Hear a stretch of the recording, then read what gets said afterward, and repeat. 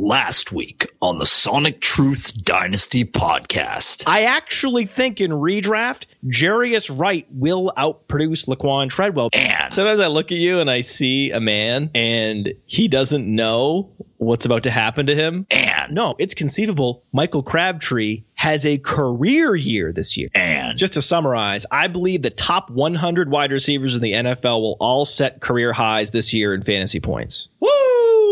That will probably be in the intro next week, folks. That's a bomb.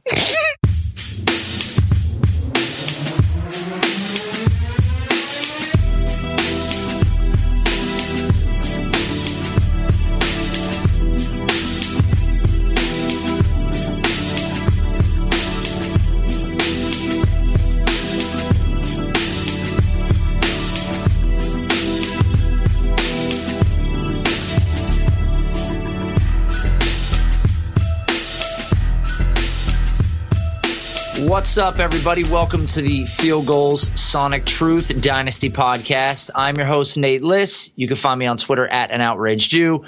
And with me is Matt Kelly. You could find him on Twitter at @fantasy_mansion.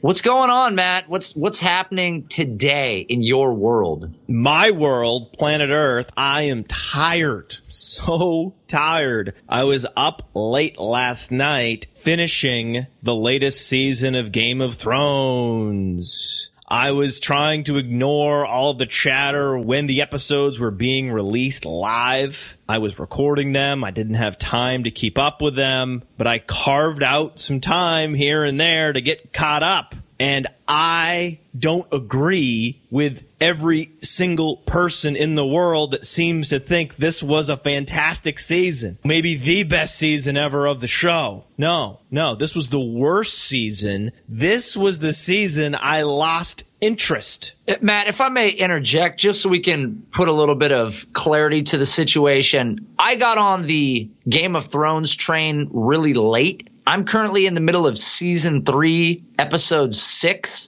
I know where this is going. You're going to talk to me about spoilers. Not my fault. Yeah. Everyone's had a chance now to watch the show either by binge watching it or, like I did, catching up on the latest season over the course of weeks. The spoiler timeline has expired. I am not going to withhold any information just because you want to be surprised later. In fact, I am going to do you a favor today. I don't even do a damn thing. I don't want to know anything. Here's what I'm going to do. I'm going to take my headphones off while you go on this epic rant, and I'm going to view a muted version of you going chaotic on the other side of the screen. And when you're done, you give me the double flare waving over your head, The Rock or whatever movie that is, and you let me know it's okay to put my headphones back on. Oh!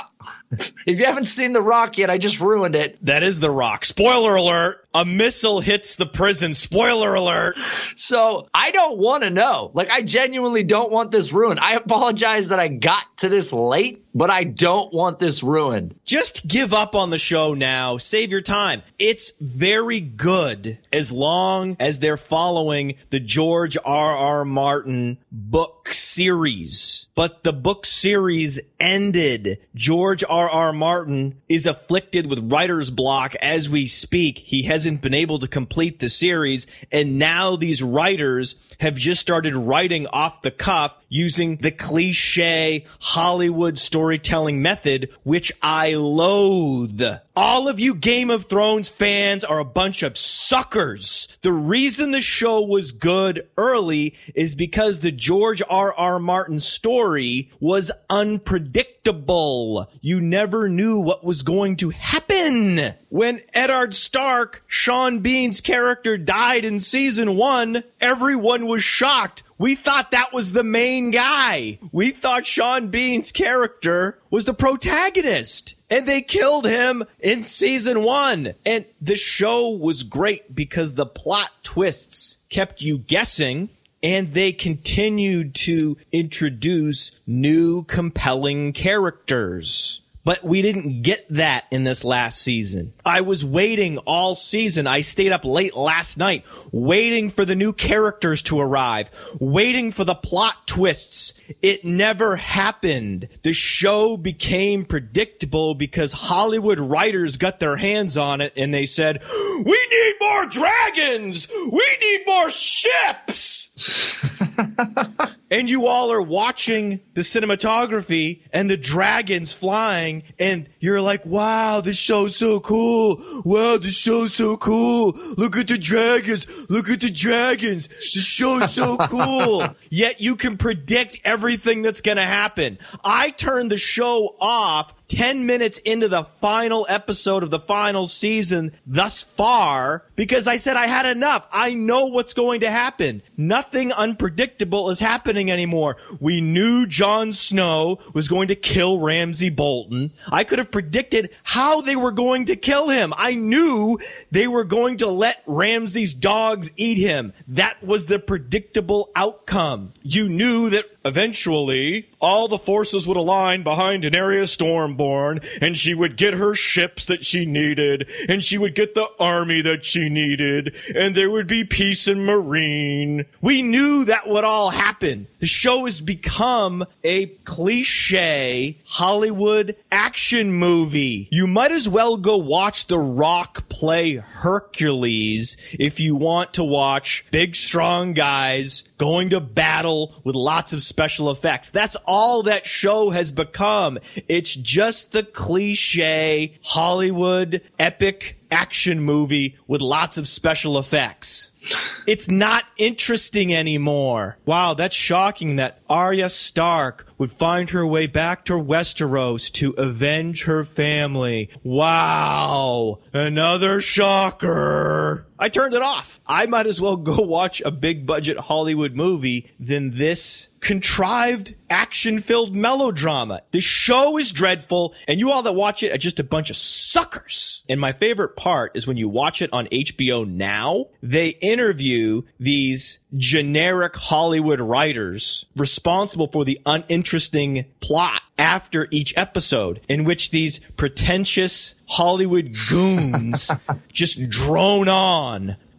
And they talk about their characters as if they're real people. Yeah, it's important that we maintain the vision for Arya Stark, but it really sends a chill down your spine in the final episode when you realize that she's no longer the girl that she once was. You walk away from that episode worried about what's become of Arya Stark. She's now a cold-blooded assassin. She's not the same little girl she was in Winterfell. When the season ends, you're worried about what will become of Arya Stark. No, I'm not worried! I know what's gonna become of Arya Stark, and it's fiction! You're writing it! She's not a real person! Stop talking about her as if she's a real person that I should be worried about! It's a TV show! And you're just a hack writer! Who doesn't have a fraction of George R.R. Martin's writing skills. And it's clear after watching this final dreadful season of Game of Thrones that this show has become worthless. Oh my God. Do you feel better? Great. Feel good. Okay. Your headphones were on the whole time. You're a liar. My headphones were on the whole time, but if you could see my hand right here, see my hand on the mic? I turned the volume down every single time you went into one of those, and I worked the knob just barely. And I worked the knob just barely. And I worked the knob just barely. So if you drop the name or drop the info, I cut it out because I don't want it ruined, but at least you got your feelings out to the people. They're going to hear it. The show is complete trash. And the reason I'm so upset is because it was so good and Hollywood ruined it as they ruin everything. Those people are hacks with no imagination. You're going to think it's good because you're one of these gullible television watchers, I'm sure. I'm fine with that. Oh, someone like you will love this season. You'll just be able to turn your brain off and watch dragons fly across the screen. That'll make you so happy, Nate. That's all I've ever wanted in this world. You won't have to think at all. It'll be great for you. Oh, yes. Finally. The turn for the worse that happened with Game of Thrones would be like Larry Fitzgerald becoming a bad football player. But if I look at his ADP, not even talking about his ADP in Dynasty Leagues, because his ADP in Dynasty Leagues is an embarrassment. I do a Dynasty League show with my friend Nate Liss, but half the time I don't even want to, because most of the people that play in Dynasty Leagues are buffoons. Where you draft players like Larry Fitzgerald is embarrassing. It's as embarrassing as the writers for Game of Thrones. There's going to be a lot of shots on this episode. You draft unproven rookies, not even drafted in the first round of the NFL draft, ahead of Larry Fitzgerald. Fools. So many of you are fools. But it's not just Dynasty Leaguers who I can count on to be fools in most circumstances. With Larry Fitzgerald, it's also all the redrafters. He's going at slot 50 now on myfantasyleague.com. He was a top 10 wide receiver last year. What are you people doing? You're making this arbitrary decision that because he's going to be 33, he's not even 33 yet, but because he will be 33 soon, that once he reaches that arbitrary chronology in his life, you've decided that once he reaches age 33, all his upside has vanished. He's not worth drafting, because that's what you're telling me. If you're telling me that a top 10 wide receiver isn't worth being drafted in the first 4 to 5 rounds, then you're in essence predicting his demise already. And why people are predicting Larry Fitzgerald's demise makes no sense to me. Yeah, hey, I just want to add one thing. I was just looking at DLF's mocks, and I don't care if you want to use those or not. It's up to you. But they've got Marshall at 42 and Fitzgerald at 85. I don't know if you want to. No, bring all that up right now. This is, okay. Dude. We're doing a show. Why are you? All right. Because I didn't know. Hold on. Why are you constantly? Do you want this to be a monologue show where you just talk into my headset and I say every word? Do you want to be on this show with me? Why are you trying to have these conversations with me off air? We're doing a podcast so we can interact. I'm trying to make sure that we have the right numbers. That's fine. So we can change your title from co-host to producer. Is that what you want? I don't know. I don't know which one pays better.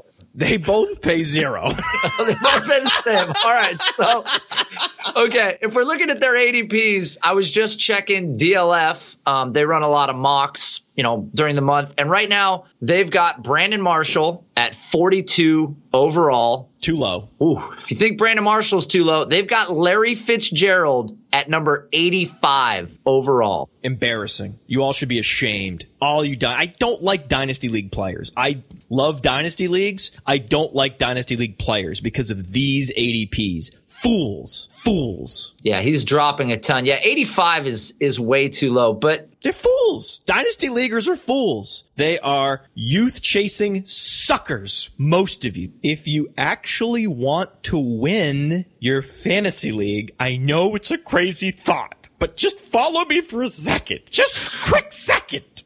Oh my God. On this idea that winning might be important, might be something you care about doing. Well, maybe you want to target Larry Fitzgerald at slot 85 in your startup. Maybe. I don't know. The guy that had 109 catches for 1,200 yards and 9 touchdowns, 17.7 fantasy points per game last season. And he did it with efficiency. Plus 12.7 production premium. Top 25 in the league on playerprofiler.com. The isolated efficiency metric. And his catch rate was an incredible 74.7, top 5 in the league, propelled by a 63.0 contested catch rate. He is one of the strongest players at the catch point. He's a lot like Keenan Allen at this point in his career. He doesn't have the same straight line speed and burst that he used to. Keenan Allen never had that. Keenan Allen and Larry Fitzgerald are now great technicians that play slot flanker, and they win with nuance and incredible hands and body control. That's how you post a 63.0 contested catch rate. And he's not even 33 yet. He will be 33 soon. Yes, he will be. Oh my gosh, yes. Oh no. I know. Yeah. 33. So old. Can he get out of bed at 33 at this point? Does he need a walker to get from his house to his car in the morning? Or can he make it with his legs? Do his legs work at 33 years old? That's a tough one. I'm not sure.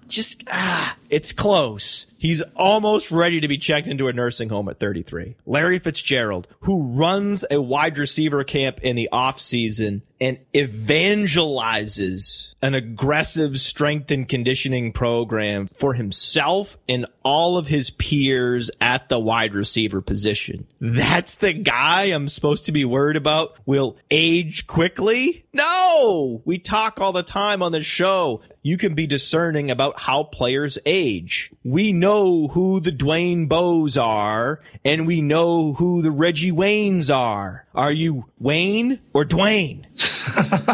Nice. Is he Dwayne or Wayne? Is he a Dwayne or is he a Wayne? I think Larry Fitzgerald is a Wayne because Reggie Wayne at age 33, the season that Larry Fitzgerald is approaching, his age 33 season with the Colts with a rookie quarterback, Reggie Wayne, 106 receptions for 1,355 yards. And I know what you're going to say. Oh, well, their second receiver was Donnie Avery and their third receiver was Levon Brazil. So, of course, they had to funnel targets to Reggie Wayne. Yeah, of course I know who the wide receivers were for the 2012 Colts. Who the hell do you think you're talking about? That's not the point. The point is Reggie Wayne's body was equipped to catch 106 passes for 1,355 yards. At age 33, his body was quick enough, explosive enough, and strong enough to be that productive. And so will Larry Fitzgerald this season. It's sort of the analogy, and we don't always say this directly, but it's the big dog, small dog sort of analogy where the little dog will live longer. It's the smaller animal. But if you look historically at these players of this size that have truly taken care of their bodies, like you just brought up, Reggie Wayne, even Terrell Owens played till he was 37. His age 37 season, he had 72 receptions, 9 touchdowns, 13.7 yards per reception. Also a big receiver. I understand the smaller receivers that win with nuance, like a Reggie Wayne, like a Steve Smith, like Antonio Brown 10 years from now. They age a little bit better than the big receivers that take more punishment during games, and a lot of them win with strength and explosiveness. So I understand that. I understand big receivers like Marcus Colston are quickly flushed out of the league at age 33. I've seen it. I understand that outcome exists. But if you had to find a comp for Larry Fitzgerald in terms of an off-the-field body caretaker, his best comp is Terrell Owens. Exactly. And Terrell Owens played a long time in this league. And when we talk about guys that really take care of their bodies, we've cited Tony Gonzalez. Tony Gonzalez played forever. And that's one of the most well-known players in terms of taking care of his body. Tony Gonzalez, age 36 season, 930 yards, 8 touchdowns. Tony Gonzalez, age 37 season, 83 receptions, 859 yards, and 8 touchdowns. So he finished his career at age 36 and age 37 with 8 touchdowns annually. That was Tony Gonzalez, who stood 6'5", 250 pounds. Exactly. And I truly believe that you can get by for a long time on elite abilities and requisite or better than requisite athleticism. I mean, you look at a guy like Randy Moss. Randy Moss played till he was 33. His age 33 season, not very impressive, 5 touchdowns. But at 32, his last relevant season in the NFL, 83 catches, 1,250 yards, 13 touchdowns. Randy Moss phased out of the league, where Larry Fitzgerald, Brandon Marshall, these guys will go well beyond Randy Moss because what they do for their bodies and what their off-field regimen is like is superior to what Randy Moss's ever was. Correct. Randy Moss is a Dwayne. Larry Fitzgerald is a Wayne. That's the classic example of a guy who's eating fast food, smoking joints in the offseason. He's a Dwayne. That's Randy Moss archetype. Larry Fitzgerald isn't doing that. Larry Fitzgerald's eating a kale salad,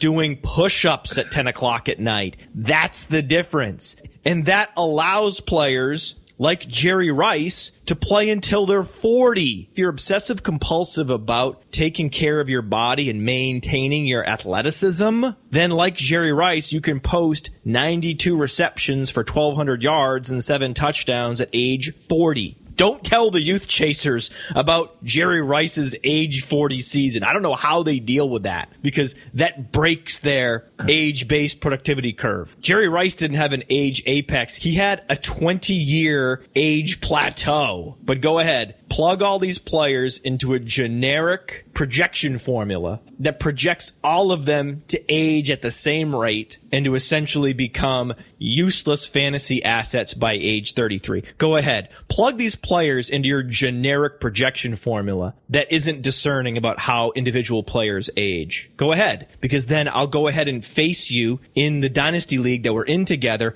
and I will crush you with players like Larry Fitzgerald and Brandon Marshall and Vincent Jackson, because Vincent Jackson's also 33, and he looks strikingly similar to the player that he shares a field with, Mike Evans. People love Mike Evans' size and athleticism, his catch radius, upper 90th percentile. Well, Vincent Jackson has the same measurables, if not better. Vincent Jackson's catch radius on playerprofiler.com, 1043, 99th percentile. I understand that as he ages, he's losing fast twitch muscle fibers. I understand that. But Vincent Jackson had fast twitch muscle fibers to burn. A 130.8, 88th percentile burst score on playerprofiler.com. That combines the broad jump and the vertical jump into one equally weighted metric. So if those are your measurables, it's conceivable, if you learn to be a technician as time goes by, that you can convert yourself from a player who wins with verticality and makes plays beyond the defense and above the defense to a player who makes plays closer to the line of scrimmage. That's in Vincent Jackson's range of outcomes. Who would be surprised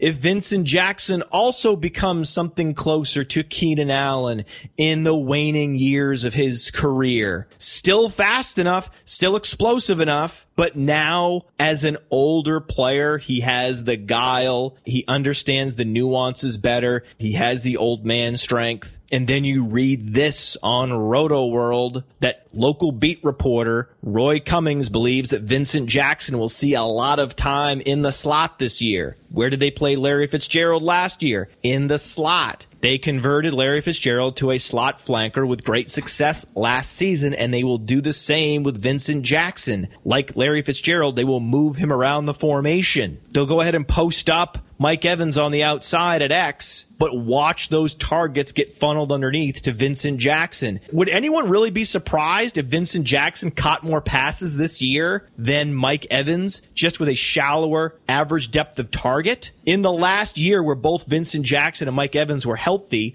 they had identical raw counting stats. And Vincent Jackson is the one that had more receptions. So why wouldn't that happen this year? I don't know. But I do know that Mike Evans' ADP in Dynasty Leagues is approaching the top 10 overall players. In redraft, it's slot 17, mid-second round. Meanwhile, in redraft, I'm not even going to give Vincent Jackson's Dynasty ADP because it's embarrassing. I'm embarrassed on behalf of the entire Dynasty League community by his ADP, so I won't even utter it on the show. So I'll give his redraft ADP, which is also unfathomable, 116.3. Are you kidding me? Vincent Jackson is a far superior value to Mike Evans. He's even a better value in all formats than Larry Fitzgerald and Brandon Marshall. If that's even possible, it is possible. I know you won't say it, Matt, but I will. I'm looking at the Dynasty League football ADP. Do you want to take a swing at a pitch on where Vincent Jackson's current ADP is? No, don't tell me. I don't want to know. Don't tell me. Whatever you say is going to be completely asinine and will simply make me feel contempt for the Dynasty League community, so just don't do it to me. I don't want to feel that level of contempt. Please don't do it. Don't do it. Just like you showed Don't say it. zero mercy earlier for me when you brought up all that Game of Thrones spoiling. I'm taking my headsets off. I refuse to hear what Vincent Jackson's Dynasty ADP is because I do not want to believe that I am surrounded by fools. Headsets off. Go ahead. Vincent Jackson's current ADP, 151. And in one of the mock drafts where this average was derived, he was selected at number 215. 215 overall. That's not just bewildering. That's not simply astounding. That's staggering fantasy football incompetence. That's after Ty Montgomery. On my Dynasty rankings, you can check out my Dynasty rankings, playerprofiler.com/player-rankings. I have Vincent Jackson in my top 75 wide receivers. I have him in the same range as much younger players like Jermaine Kearse and Robert Woods and Brashad Perriman and Devontae Adams and Martavis Bryant and Pierre Garçon, because Vincent Jackson can help you win a league this year. I like Robert Woods, but he can't help you win a league this year. Robert Woods has a greater lifetime value over time than Vincent Jackson because Robert Woods is 25 and Vincent Jackson's 33. But Vincent Jackson is almost as valuable as Robert Woods because Vincent Jackson has league-winning upside that Robert Woods does not. And in any given season, if you can win a championship, that's something that you want to strive for. Prior to Vincent Jackson's missed time last season, if you took the 2 years prior and averaged out his targets, he was averaging 150 targets per year. So it's not even out of the realm of possibility for Vincent Jackson to be in that 130, 140, 150 target ballpark. And come on. No, he's not going to be at 150. Come on. Vincent Jackson's ceiling is 120 targets. But 120 targets being sent out to a player with Vincent Jackson's explosive athleticism would net you a WR2 season in fantasy. That's what you're hoping for. He'll probably come closer to 100 targets than 120 targets. Either way, receiving those targets from Jameis Winston in what will be a high-octane offense with that athleticism, that's what you want. Maybe 150 is a bit lofty. I'll give you that. I'm shooting. That's the high side of the ceiling. You think? What? 150 targets for Vincent Jackson? It was growing. But either way, there's no other receivers. I understand what happened. We've juiced this episode with Vincent Jackson enthusiasm, and you got a little carried away. I had just injected you with Vincent Jackson nitrous, and you were just zooming off into beyond best case scenario. I felt like LeBron James in South Beach when they did the announcement and the three players came out on stage and they were counting how many titles they were going to win. Not one, not two, not three. Not 100 targets, not 110 targets, not 120 targets, not 130 targets, not 140 targets, 150 targets. Two more than Mike Evans had last year. Yeah, right.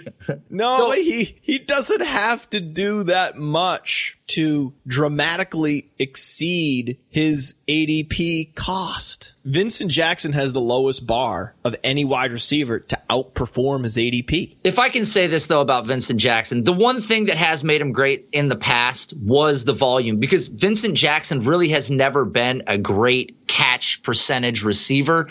If you look at the last 5 years of his career, 53% was the highest he's posted. So I'm saying it's a different position. It could change his receiving percentage kicking into the slot versus where he's been in the past. But Vincent Jackson doesn't have a high catch rate. That'll dramatically change it, though. It's all about role and the target zone. when most of your targets are high degree of difficulty, particularly down the field on the outside where Vincent Jackson has historically operated, there's a much lower margin for error on those throws. Once you put him closer to the line of scrimmage with a much higher margin for error, the degree of difficulty on those throws drops significantly. That can make the difference between a 55% catch rate and a 65% catch rate. I totally agree. I think moving to the slot is a big help for Vincent Jackson. So if he does see the 150 targets that I'm projecting him for, Matt, then we could be looking at 95 catches.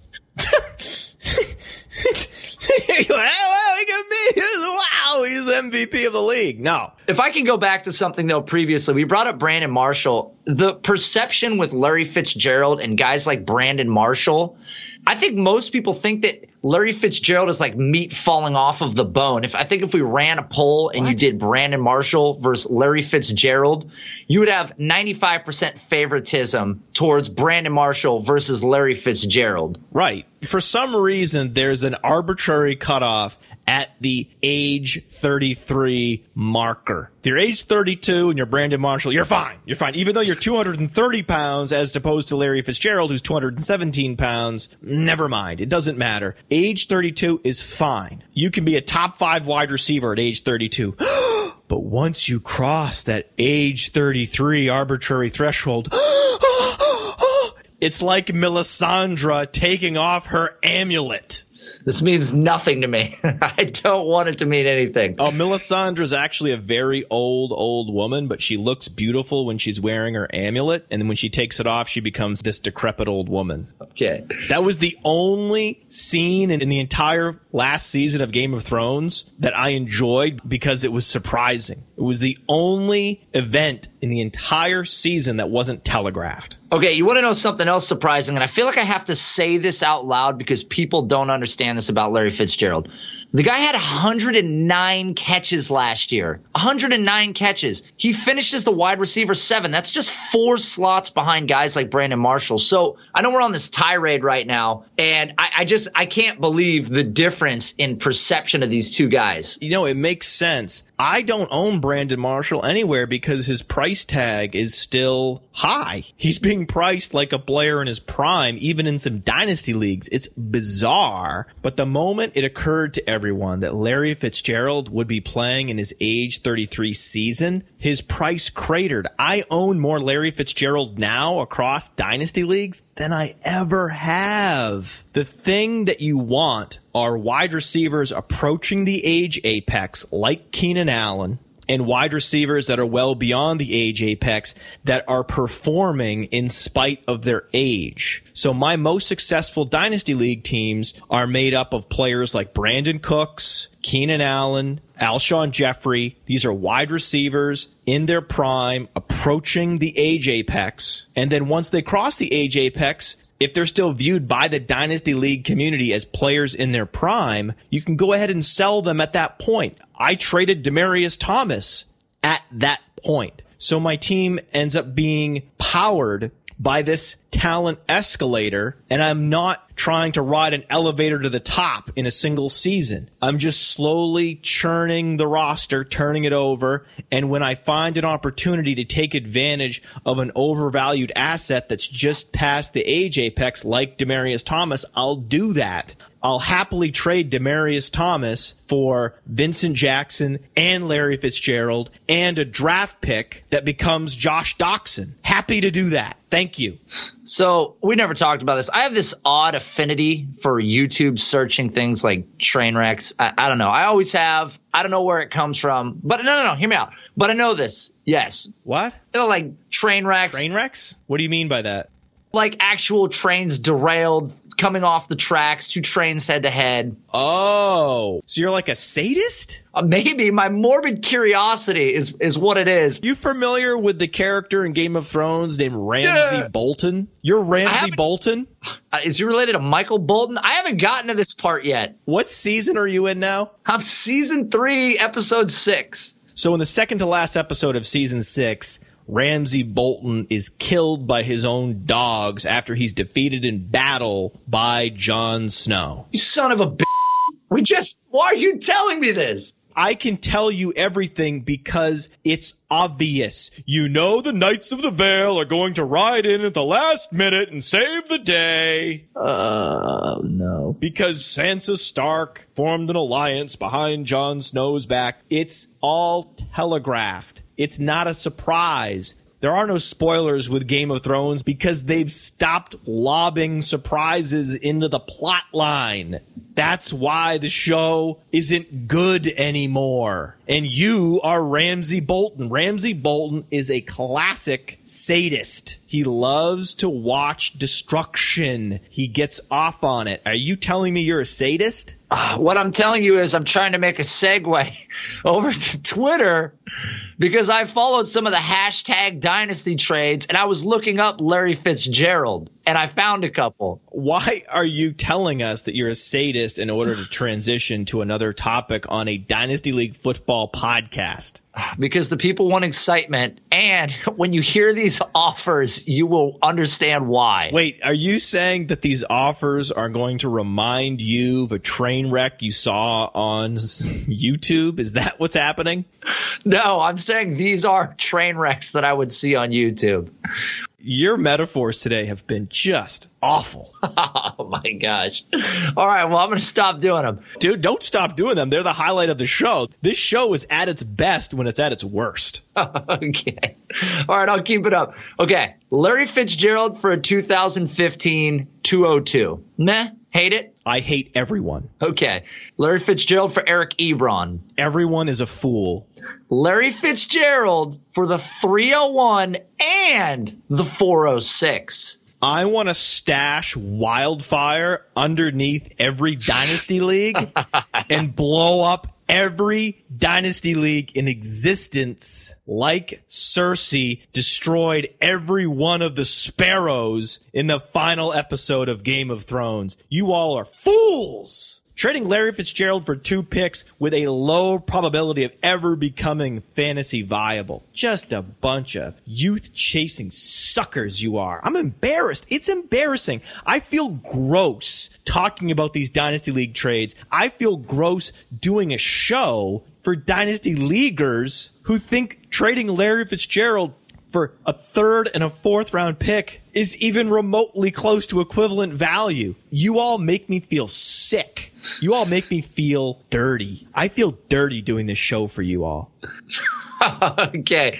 I don't know if I want to read any of these other trades. I think you get the point of them. No, I want to hear more. You're a sadist. I'm a masochist. I want to feel bad. I want to feel gross. I want to feel dirty. I want to feel like Jon Snow underneath all of those dead bodies in the battlefield. He actually lived, though. He lived. He somehow lived. He was suffocating under dead bodies, and he had a 99.999% chance of being killed. But then because he's the hero and the show is now being written by hack Hollywood writers, of course Jon Snow had to survive the pile of corpses he was trapped under and become the King of the North. Oh, of course. Why wouldn't that happen? That was predestined. It's not a spoiler because everybody knew it was going to happen, because Game of Thrones has become the Scooby-Doo of epic sci-fi dramas. This episode has been torture. This episode will be a to edit because I'm going to have to listen to all of this Game of Thrones episode ruining content. You're the one that's talking about you're the masochist and you want to get tortured and stuff, and I'm the one getting tortured over here. I'm going to read another one of these trades, though. Yes, I want to feel dirty. Okay, here you go. Larry Fitzgerald for Terrence Williams in the 305. Ugh. Where does that put you? It's actually not as bad because I think Terrence Williams has value. He doesn't have Larry Fitzgerald level value, but at least Terrence Williams has a ray of hope for becoming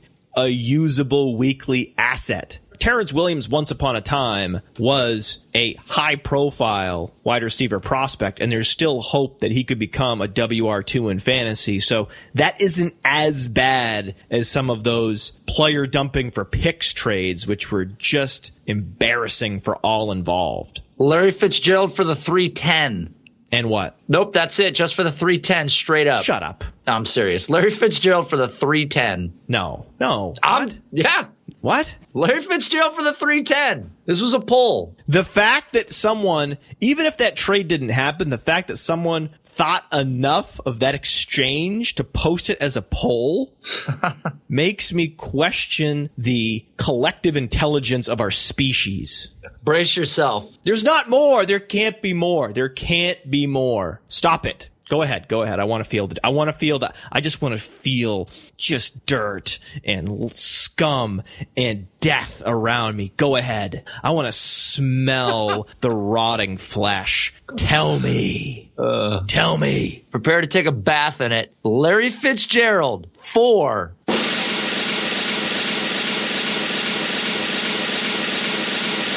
A 2017 6th round pick. Talk to me, Matt. Hello, Matt. You there? I know that's an IDP league, and I don't care. We don't know. For the record, we don't know that that's IDP. It must be. It has to be. We have to at least believe that. Otherwise, I mean, come on. That trade is an atrocity. So I got a question for you, Matt. Then tell me this. So how do you feel about people's opinion that Larry Fitzgerald's second half production was directly proportional to what David Johnson was doing in the second half of games? That he was actually eating away at Larry Fitzgerald's workload and potential? That Larry Fitzgerald was suddenly competing with David Johnson for the targets in the short and intermediate routes, and that David Johnson was cannibalizing opportunities from Larry Fitzgerald. Right. In games that matter, games like the NFC divisional playoff game, in which David Johnson played close to a 100% snap share, received 9 targets. Meanwhile, Larry Fitzgerald received 12 targets and posted 8 receptions for 176 yards and a touchdown. Like that game in the second half. The second to the last game that Arizona played last season. That game? Yeah, that game. Yeah, okay. I think you can use splits to prove anything, except that Brandon LaFell is good. That's impossible. But splits are the Swiss Army knife in the confirmation bias soldier's arsenal. Show me someone posting splits on Twitter, and I'll show you someone soaked in confirmation bias, because that's what I do. I come up with an idea. I have an assumption. I want to back it with evidence. Well, let me go to my splits. I'll split him with this player. Nope. I'll split him with this player. Nope. I'll split him by time. Nope. I'll split him by score. Oh! Larry Fitzgerald doesn't get any targets when the Cardinals are leading by double digits. That just goes to show that he's a situation-dependent player. Yeah. Look at my splits. I don't like splits because the entire NFL season doesn't provide a significant enough sample size for me. So the last thing I'm going to do is take what I already believe is a small sample size and make it even smaller. What splits are small sample sizes inside small sample sizes. So I don't care about your David Johnson, Larry Fitzgerald splits. You know where you can put those splits, right? In your crack. Ridiculous. So I'm targeting Larry Fitzgerald. Here's a team I just walked away from, the Kitchen Sink League. Go to my show on Roto Underworld. This show, by the way, is also being simulcast on Roto Underworld, so we're putting some backlogged episodes up on the Roto Underworld radio feed. And last week's Roto Underworld radio show, I talked about walking away from my team in the kitchen sink. My team in the kitchen sink perfectly exemplifies how I manage my roster, specifically my wide receiver core. Young ascending players like Willie Snead, Allen Robinson, Dante Moncrief, Alshon Jeffrey, and T.Y. Hilton. Buttressed with older players that can help me win like Vincent Jackson and Larry Fitzgerald. You won't see any players age 28, 29, or 30 on that roster. So I like proven players in their younger prime years, and I like proven players at the end of their career when they're heavily discounted by the irrational buffoons that exist in every Dynasty League team. You fools that will sell me Larry Fitzgerald for 10 cents on the dollar. I'm happy to oblige. But there is one player in his late 20s whose valuation has been diminished at a similar rate to Larry Fitzgerald and Vincent Jackson. He's actually being more closely valued to Vincent Jackson than Larry Fitzgerald, and that's former elite wide receiver Victor Cruz. Victor Cruz is another wide receiver who is scheduled to be a starter in a prolific offense who has a history of production. If Victor Cruz is healthy to start the season, why wouldn't he post a WR2 season in fantasy given the volume that he's likely to see in New York? But no. I heard that the starting job opposite Odell Beckham Jr. is guaranteed to be Sterling Shepard's job. I don't know who these orthopedic surgeons are around the world logging into their dynasty league with definitive certainty knowing Victor Cruz isn't going to play this year. I mean, how do they know this? Sean Fitzsimmons writes for PlayerProfiler.com. He's actually an orthopedist, and he doesn't know what's going to happen with Victor Cruz. How the hell are you supposed to know? You're not a doctor, and neither am I. Yet this is what greets me on Twitter after I say the most obvious thing, that Victor Cruz will impact Sterling Shepard's targets. That's the statement. Victor Cruz will impact Sterling Shepard's targets. That's the most obvious statement one could possibly utter, but so often it's the most obvious things we say on this show that you all most vocally object to. I don't understand why you all don't value winning and therefore value Vincent Jackson and Larry Fitzgerald more. I'll never understand that about you. And I'll never understand why you object so strongly to the most obvious statements that tumble from my lips. Because I was greeted on Twitter by Patrick Savage, whoever that is, who says, "Oh, it's possible that Victor Cruz will impact Sterling Shepard's targets. Certainly possible. But to assume he's coming back at a 100% without evidence of such is stupid." Okay, I didn't say he was coming back at 100%. He tore his patella. Of course not. It's not the argument. But he does impact his targets.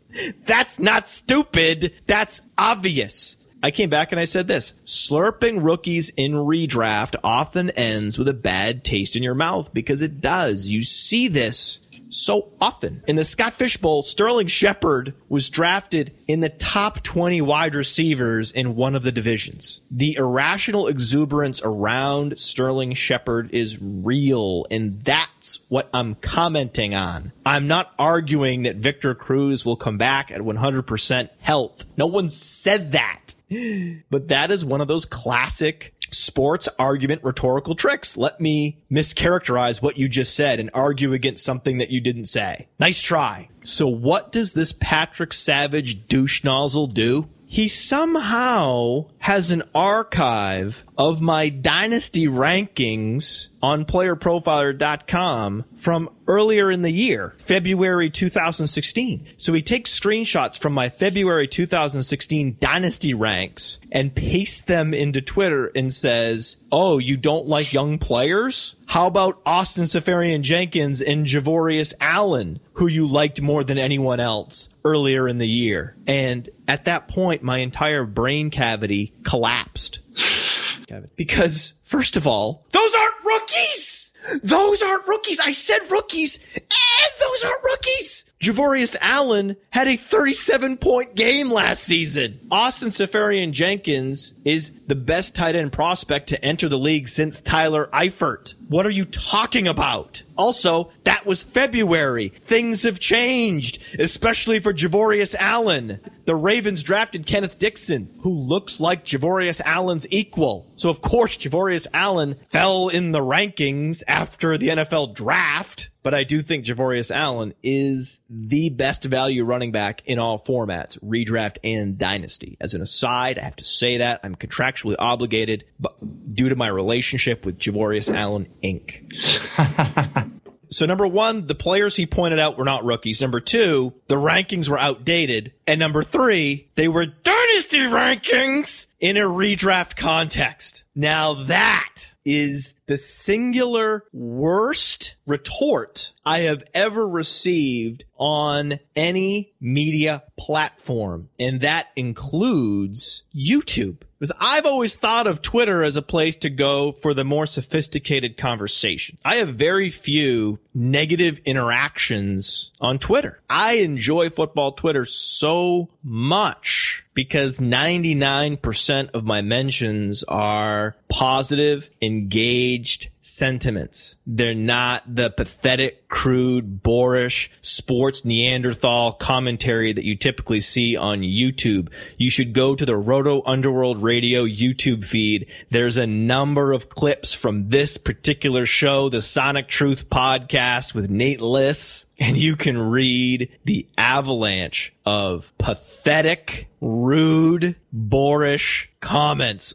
You do not get those on Twitter, yet out of nowhere, this Patrick Savage is treating my Twitter timeline like the Pro Football Talk comment board. But it wasn't just hacky what he did. It was creepy. It was the behavior of a creepy, obsessive fantasy stalker to go back 4 months and screenshot old rankings that are now behind a paywall.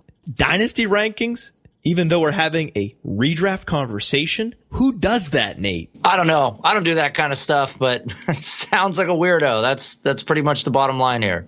This is how the United States will crumble. People like this, these desperately lame hack trolls who are just truly insincere assholes with self-esteem issues. And these self-esteem issues drive them to scroll through an archive of images for what must have been hours to find what he was looking for to reply to someone on Twitter with. I mean, that is the definition of pathetic. And that's the type of behavior that's draining productivity from the American workforce. Fantasy football is a plague on American productivity. It is. When you poll employers, one of their great laments is the existence of fantasy sports. The first websites that corporate system administrators block are fantasy football websites because they are a great source of time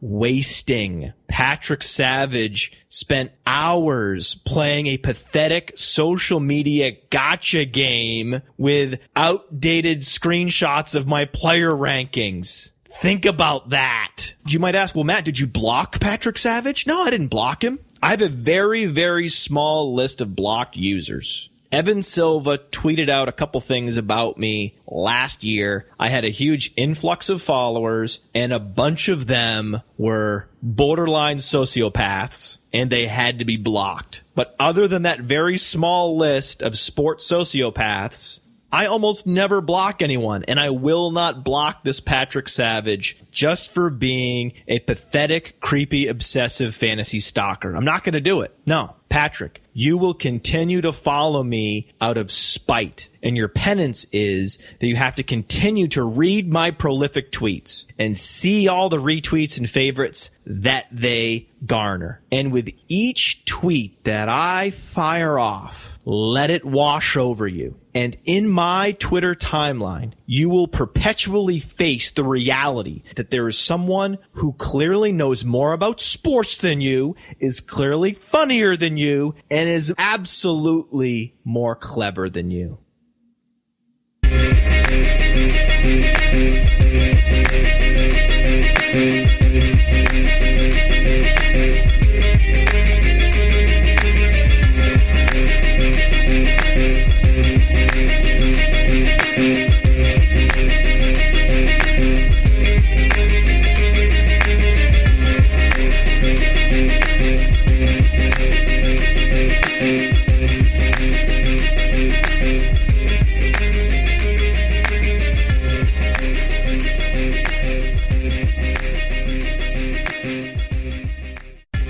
He probably traded Larry Fitzgerald for a late third rounder. That was the guy. That was the guy. That sounds like fun! Yeah, he's a fucking fuck. Dude, he is! Yeah, he's a total fuck. That trade is an atrocity. That sounds like fun! Can you imagine if your dad was one of these goonish Twitter trolls? Is it worse to do that, or is it worse for me to sit for 5 minutes loading up a Yahoo mock draft, and then with the 11th pick in the first round, I take Sebastian Janikowski, and the fucking room just turns on me? That sounds like fun! Oh, yeah, he blocked me. I don't even know why. I've also been blocked by Richard Sherman, and I don't know why, so that's the other thing. The guys that go into mock drafts just to ruin them, they're exactly what I'm talking about. The lowest form of internet trash. I don't know if you want to... No, bring all that up right now. This is, okay. Dude, we're doing a show. That sounds like fun! So it's actually a prep game that's preparing for a game within another game. And I finally tracked it down to that guy saying that outraged Jew guy on the Sonic Truth podcast has a horrible voice. Oh my God, yeah. Fuck this guy. You do have a horrible voice, though. I appreciate that. I mean, almost everything he says is worthless, but that actually does resonate. That was the one thing. Well, that's good. That's the one takeaway. He got Perfect. one thing right. After I somehow infiltrate some timeline, I kind of made my way to it somehow by following breadcrumbs. Wait. You infiltrated a timeline. You made your way to it somehow. Like you're a Twitter assassin. Is that a good word, douche nozzle? That sounds like fun! I can't help it. I like what I like in this world, Matt. I like what I like. You are the Ramsey Bolton of fantasy football. Do you want this to be a monologue show where you just talk into my headset and I say every word? Do you want to be on this show with me? That sounds like fun! Why are you trying to have these conversations with me off air?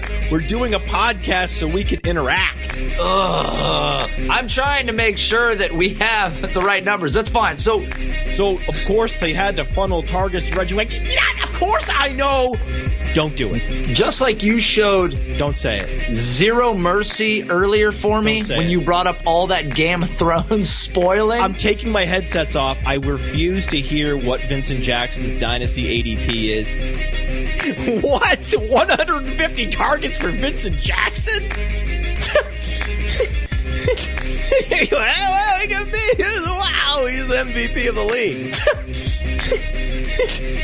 Well, he could be. Wow, he's the MVP of the league. That sounds like fun!